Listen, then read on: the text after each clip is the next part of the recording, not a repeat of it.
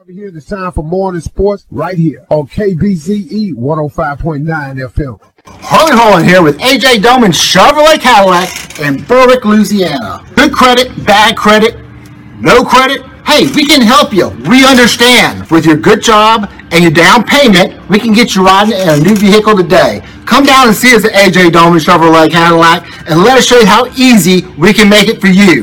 AJ Doman Chevrolet Cadillac in Berwick, Louisiana. And now, here's KBZE's John Colar III. LSU Tigers dominated the Grambling State Tigers on their way to a 72-10 victory on Saturday night. LSU responded in a huge way after a disappointing loss to Florida State in Week 1.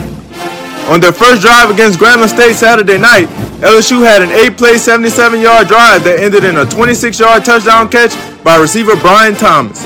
Grambling responded on their first drive of the game with a 13-yard touchdown catch by receiver J.R. Walters.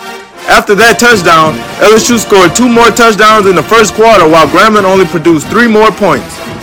At the end of the first quarter, the score was 21-10. The rest of the game was much like the first quarter. By halftime, the score was 42-10 in favor of LSU. LSU was able to score at will the whole game and hold Grambling to just 10 points. Here are some key performers from the 72-10 blowout win. LSU quarterback Jaden Daniels went 18 for 24 passing the ball for 269 yards and 5 touchdowns. LSU's leading rusher was Notre Dame transfer running back Logan Diggs, who had 15 carries for 115 yards and 1 touchdown.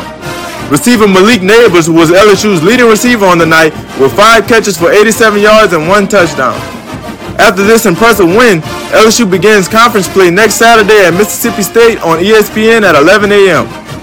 On Sunday, the Saints earned a narrow 16-15 victory against the Titans in their first regular season game of 2023.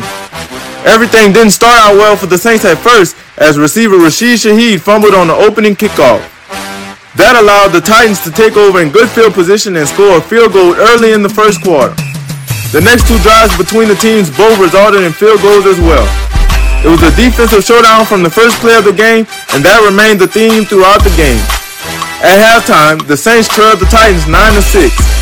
The Saints scored the game's first touchdown in the third quarter, capitalizing off an interception. The biggest piece for the Saints on Sunday was their defense. The defense forced 3 turnovers, which were all interceptions.